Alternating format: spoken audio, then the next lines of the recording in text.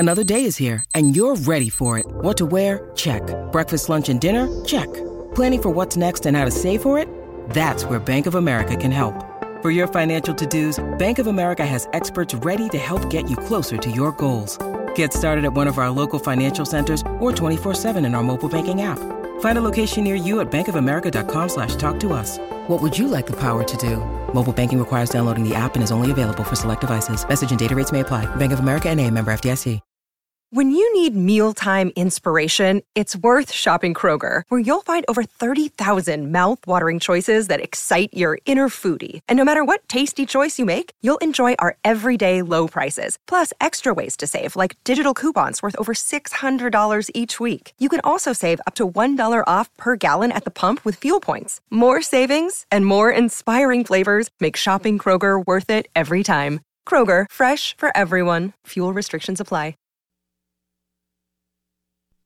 Hey guys, listen up. This is the SEC Insider Hit, powered by Miss Kelly Furniture, Mississippi's number one sleep store.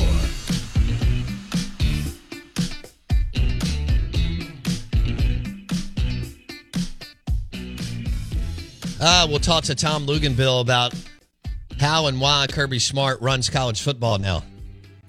And he's taken that away from the mighty Nick Saban and Alabama Crimson Tide. We are the Out of Bounds Show, 105.9 The Zone, ESPN. Brought to you by American-made Tito's Vodka, Briarwood Wine and Spirits.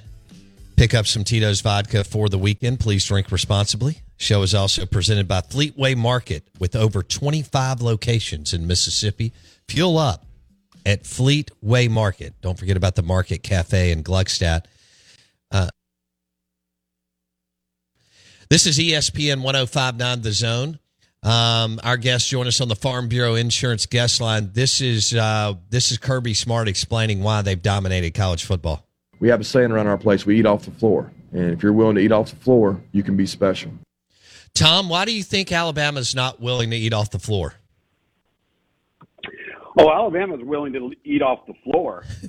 Let me tell you what happened, though, is when Kirby got to Georgia, every corner he looked around, something wasn't happening that was happening at Alabama. So he had to go in there and say, hey, guys, Alabama's got this. Clemson's got this. We had this at Alabama. We had that at Alabama. You want to beat Alabama, you got to play with the same deck of cards. And at the end of the day, that's ultimately what it came down to. I mean, we're talking about manpower, staffing, recruiting budget, facilities upgrades, all kinds of stuff that was lacking at a place like Georgia, and you'd say, no way. How can that be? How can that be? But it was. Now it's not now.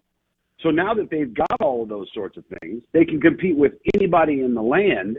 And when he says we got to be willing to eat off the floor, essentially what he's saying is you got to be that hungry, right? You have to be that starved for success to be willing to eat off the floor. And can he keep it going after two shiny national championship rings? Can they keep the edge in the offseason? Saban's fought that for the last 14 years or so. Tom Luginbill, national college football analyst with ESPN. He joins us on the Farm Bureau Insurance guest line. I also think that Saban went too far on the offensive side of the football, Tom. I very much understand what he did with Kiffin and Sark, and it was the right move to a certain extent. But what you have to tip your cap to with Kirby is he's playing 2011 Alabama football, and he's playing it and winning championships. They're still smash mouth football with the ability to play action and get you downfield after they wear you down. Yeah. And he also rests his defense more. I just wonder if they tuned up that offense too much and went away, because Alabama no longer has a dominant running game, and Georgia does, Luke. Yeah, it's interesting. I think Alabama kind of had to play to their personnel, particularly last year. And the personnel the last 2 years, the personnel told them that were better in the passing game than they were in the run game. So let's focus on that. So how do you fix that? How do you get back to that? I think it's through recruiting. And listen, everybody's going to miss in recruiting, even Alabama, okay? They're going to miss two. Georgia's going to miss. The best of the best are going to miss. But there after Evan Neal departed from Alabama, that's when you started to kind of see that they weren't quite the same football team up front, right? They didn't have the same depth. They didn't have the same quality of play. And I think it took away from their overall physicality in terms of, to your point, what their demeanor is or what they want it to be or what it had been since Nick Saban arrived there. And they've got to get back to that. Now, I will say this. I think there will be hyper-focus on the run game, particularly early, because they've got to break in a new quarterback. And the same could be said for Georgia. I would think Tommy Rees is going to go with just a little bit more smash mouth approach. I mean, I think Saban gets that they went away from it and Kirby embraced it. Said, no, we're going to still win like the 2011 way, which I think is brilliant in the end, even though it's not as high flying and fun as the Kiffin Sark stuff and maybe Kirby, because he was there, realized, hey man, you can't run my defense like this. And it's fun to always want to score in 3 plays, but we're gonna grind it out some so that in the fourth quarter we've just absolutely physically whipped you. Your thoughts? Well, I think the one counter to that would be Georgia has not been dynamic in any way, shape, or form at quarterback under Kirby Smart. No doubt. And the last 2 to 3 iterations of Alabama, they've been really dynamic. So that in and of itself changes your philosophy, right? That part of it puts you in a position where you know you can do some things on offense that, a Jake Fromm is never going to be able to do. So I think that's part of it. Okay, hang now, on. think about this. Let me jump in. But what does that say, Luke's, when the most talented quarterback, in my opinion, that Alabama's ever had, as far as throwing the football, in Bryce Young, even more so than Tua, I believe, the most talented QB couldn't win the national championship. And yet Georgia's over here winning with a walk-on that most people thought would be playing at North Central Florida Community College. Yeah, right. That tells me that they didn't recruit the quarterback position very well. I mean, at the end of the day, your walk-ons beating out your scholarship guys. What does that tell you? And let's not forget, when they signed Justin Fields, they were coming off of a totally unexpected national championship appearance. So what are you going to do, bench Jake Fromm?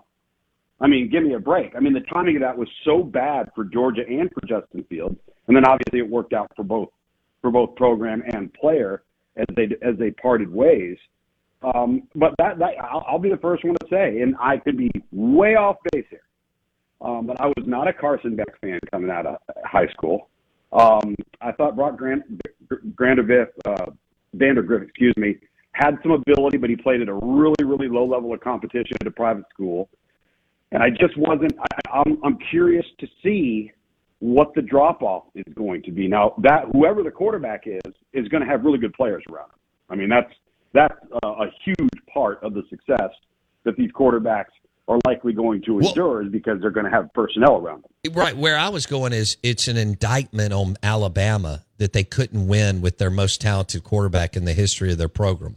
And I think it's because they've lost that toughness. Now, I don't know if the sometimes we make too much of losing valuable people in an organization. And sometimes I think we're spot on. I don't know if losing Scott Cochran really took that edge, that toughness, because your strength and conditioning guy spends more time than anybody else with the team. Sure. I don't know, but I know this. They haven't been as intimidating. They haven't been what they need to at the line of scrimmage, and they hadn't been able to rip off 220 yards on the ground when they need to, especially playing really good teams. That tells me something, Luke. I would say this, though. If Jameson Williams doesn't get hurt, that game, if you do remember how that game began, do you remember how that thing started? And Georgia could not double team Jameson Williams. True. And Alabama was going up and down the field on him. All of a sudden, he goes down, the whole entire game changes. True. And so that was a component, not to take away from Georgia, but people forget how that game started and the struggles Georgia was having on defense to match up. But, you use the term indictment, and I fair or unfair, that's the position this program has put themselves in. No matter what they do now, everything's going to be uber scrutinized, right? Over scrutinized. They're going to take undue criticism that wouldn't be applied to most programs because, and I've said this to you before, we become so conditioned to seeing a program like Alabama make it look easy that when there's one flaw or something doesn't quite go right, it's so over magnified with them way more than it is for anybody else. I mean, look at what happened to Clemson, not just 2 years ago, but last year. Do you remember when they started off? What they started 4-5 or no? They were 4-3 2 years ago. They ended up finishing 10-3. They're 4-3. You would have thought the end of the program, it was over. The program was done. Clemson it was over. Well, does anybody, if they start off 4-3 6 years before that, is anybody freaking out? No. Right. So you become a victim of your own success. And in today's climate, Bo, with social media and the access that fans and boosters and alumni and critics and the media and everybody has to voice their opinion about your program, it just, to me, it gets over magnified. Now, that's the nature of the business, but for all the success that an Alabama has, they also take far more criticism than they're due. True. I have to tell you about this game-changing product I use before a night out with drinks. It's called Z-Biotics. Let's face it, after a night out with drinks, I don't bounce back the next day like I used to, and I have to make a choice. I can either have a great night or a great next day, and that is until I found Z-Biotics. Every time I have a Z-Biotics before drinks, I notice a difference the next day. Even after a night out, I can confidently plan on hosting this show and being awesome without worry. Look, I won't lie. I was a bit on the fence about Z-Biotics initially, but then while hanging out with friends over cocktails, I gave it a shot. And believe me, it is the real deal. Go to zbiotics.com/OOB to get 15% off your first order when you use OOB at checkout. Remember to head to zbiotics.com/OOB and use the code OOB at checkout for 15% off. Thank you, Z-Biotics, for sponsoring this episode and our good times. Tom Luginbill, ESPN on the Farm Bureau Insurance Guest Line. All right, let's switch gears to a first-year head coach, Zach Arnett. By the way, when you get to spend some time with him, I think you'll really, really like him. And I think he's made some really good moves with hires of David Turner, Will Friend, Greg Knox, veterans in the SEC. But there's going to be a learning curve. It just happens. Now, one good thing is Leach allowed him to run a huge piece of the puzzle within a big SEC program for 3 years without messing with him whatsoever. So that I think that he is. Didn't want anything to do with it. That's right. Talk about what a fourth-year quarterback starter, how that helps with Zach Arnett's transition as a first-year head coach, knowing that Will Rogers has seen it all and done it all, and he's won on the road at Auburn, he's won on the road at A&M, and he's won on the road at Ole Miss, which is pretty damn impressive at State and Ole Miss type programs. Yeah, and I don't even know if you could really put it into words how important that is for a first-year coach. I think the greater examination is going to come when we see how vastly different the approach is offensively. And do you have the personnel to do what you want to do and be what you want to be? This is a program that didn't institute a tight end. Well, Kevin Barbet is going to have tight ends at some point, and so how quickly can the scheme get acclimated to the personnel, and can they do or be what they want to be immediately right off the bat? Or is that going to take a transfer portal cycle, a recruiting cycle or two to get some pieces of the puzzle in there? But from a launch point, when you played that much football at the quarterback position, and I understand it's the air raid, and a lot of people feel like it's overly simplified and it's very quarterback friendly and it's plug and play. But when you've seen the things that they've seen, I mean, think about how many rush 3, drop 8 they've experienced. Like, think about all the different types of windows that he's had to throw into because of the offensive system he was in. Well, what if all of a sudden the picture becomes a lot clearer for a quarterback that's seen just about everything, because now there's an attempt to run the football, you have to add more people to the box, and now the picture beyond that in the secondary isn't quite as cloudy. I think that's going to be something that he's going to be super excited about. I do too. And I think they're bringing back some guys like Tulu and Justin Robinson, guys that they haven't had out there. Mullen did amazing things. The one thing he couldn't do is recruit wide receivers, and then Moorhead was a disaster. And then now you've got some things rolling with this new group. So having said that, as far as his, he's called plays the last 3 years. How difficult do you think any promoted from within a guy named Matt Brock? How difficult do you think it'll be for Zach Arnett to not get in there and call plays moving to the head coaching position, Luke's? Oh, I don't know. I think right off the bat, when you decide you have the opportunity to become a head coach, you have a feeling inside that I'm either going to call plays or I'm not going to call plays, right? And I think that as a head coach, particularly an early first-year head coach, he's got to make sure he's got the pulse of the program, like that he's got his fingers on that he is dialed into every nook and cranny and every detail, because ultimately he's not just responsible for the defense anymore. And I think in many ways that helps you remove yourself from that urge to play call, right? Because, and this is just me, I think, there's lots of head coaches that can do it. There's some head coaches that struggle with it. But to me, at the end of the day, I think his number one priority in game, he's got to manage the game. He's got to be that comes way before calling plays. We can call plays all we want, but timeouts versus non-timeouts. End of the quarter, end of the half. That's the thing. Personnel groupings, getting your kicking game on and off the field. I mean, there's so many things that he's going to be responsible for now that I think kind of will detach him from that maybe desire. And I could be way, way wrong, but as a first-year head coach, as a defensive guy, if you hire people that you trust and you let them coach, is he going to have input? Of course he is. That's just the nature of the business. But I bet he has input on offense, and then he's going to have input in the kicking game and in recruiting. So I think it's actually somewhat healthy sometimes to step away with that and really focus on all of the things now that you're in charge of that you never had to deal with before.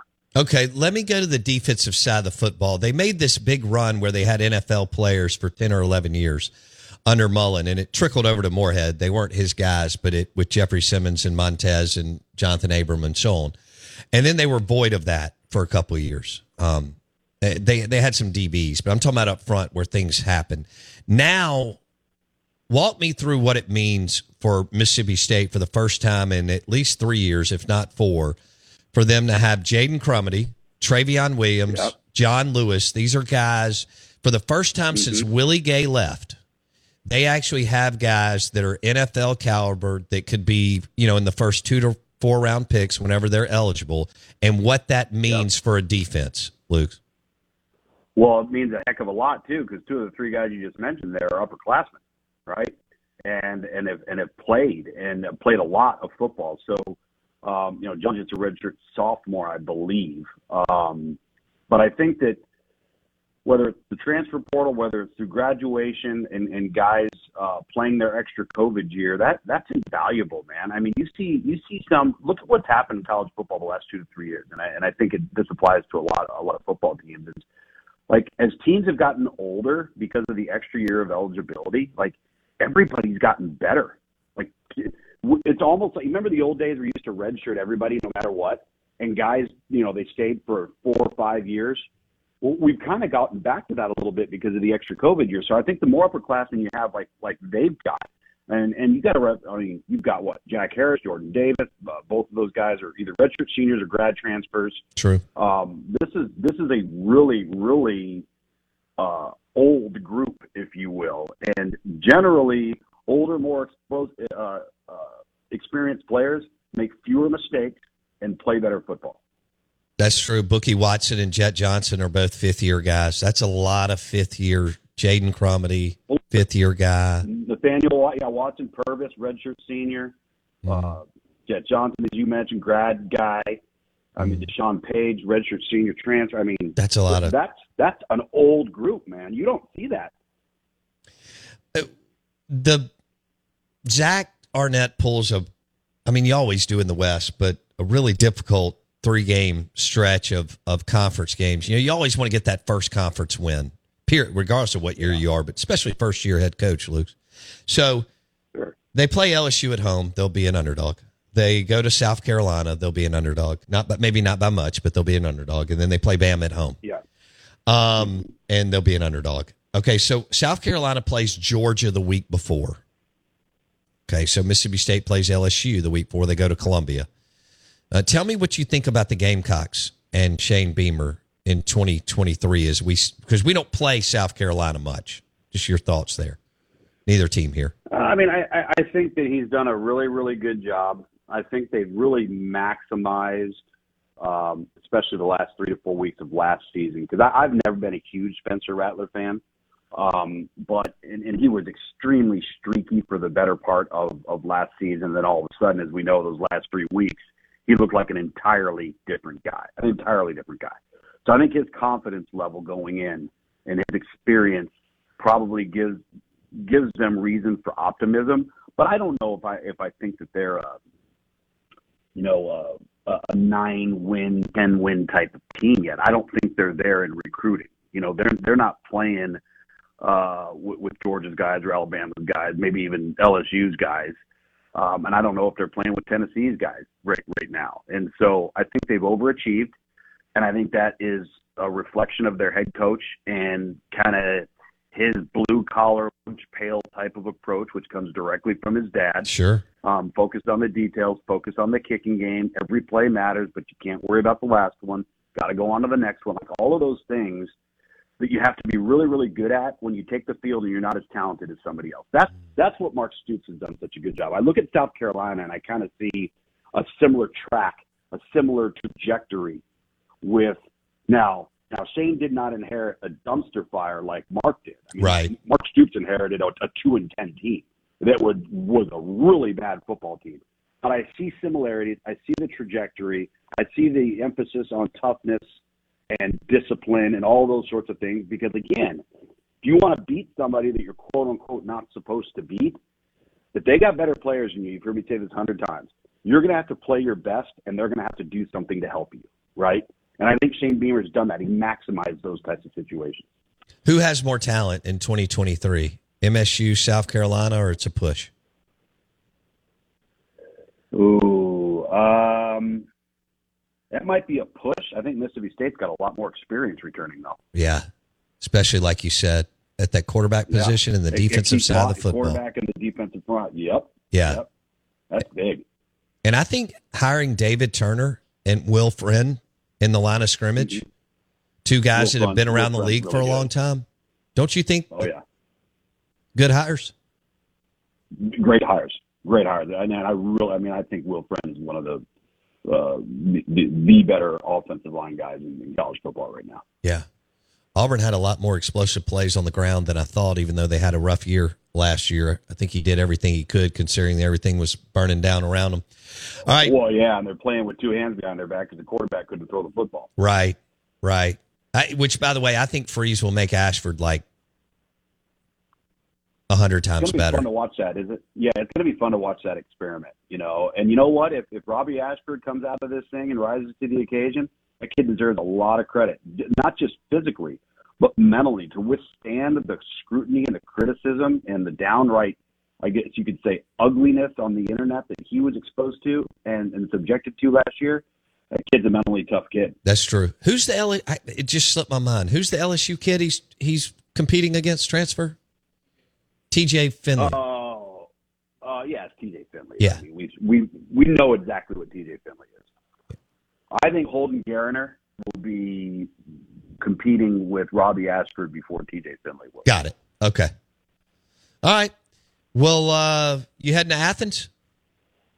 Yep, heading to Athens with my boy on Thursday. I just went up to Eastern Kentucky and App State, and they're on spring break right now, and I'm between XFL games, and I rarely get to go, on unofficial visits or things of that nature, and this is kind of new for my son, too, so it's neat. So I'll get a chance to see Kirby and Will, and Del McGee, who the running back coach there, he was our starting corner. He was our starting corner in the XFL in 2001. Incredible. Well, make sure to prepare yourself to eat off the floor if you're in the football building. Oh, well, dude, I'll lick it clean. Tom Luginbill on the Out of Bounds show. See you, Lukes. He joined us on the Farm Bureau Insurance guest line. Oh, man. Out of Bounds, 105.9 The Zone. ESPN brought to you by the Premium Cigars from Havana Smoke Shop in Jackson, I-55 North, and at the Reservoir across from Shaggy's. Havana Smoke Shop is the place to go in the Jackson Metro for premium cigars like Rocky Patel's and La Flor Dominicanas. And, the San Latano Bull. That's one that I stumbled on the last couple of months. Fantastic cigar at Havana Smoke Shop. Hour number 3 coming up.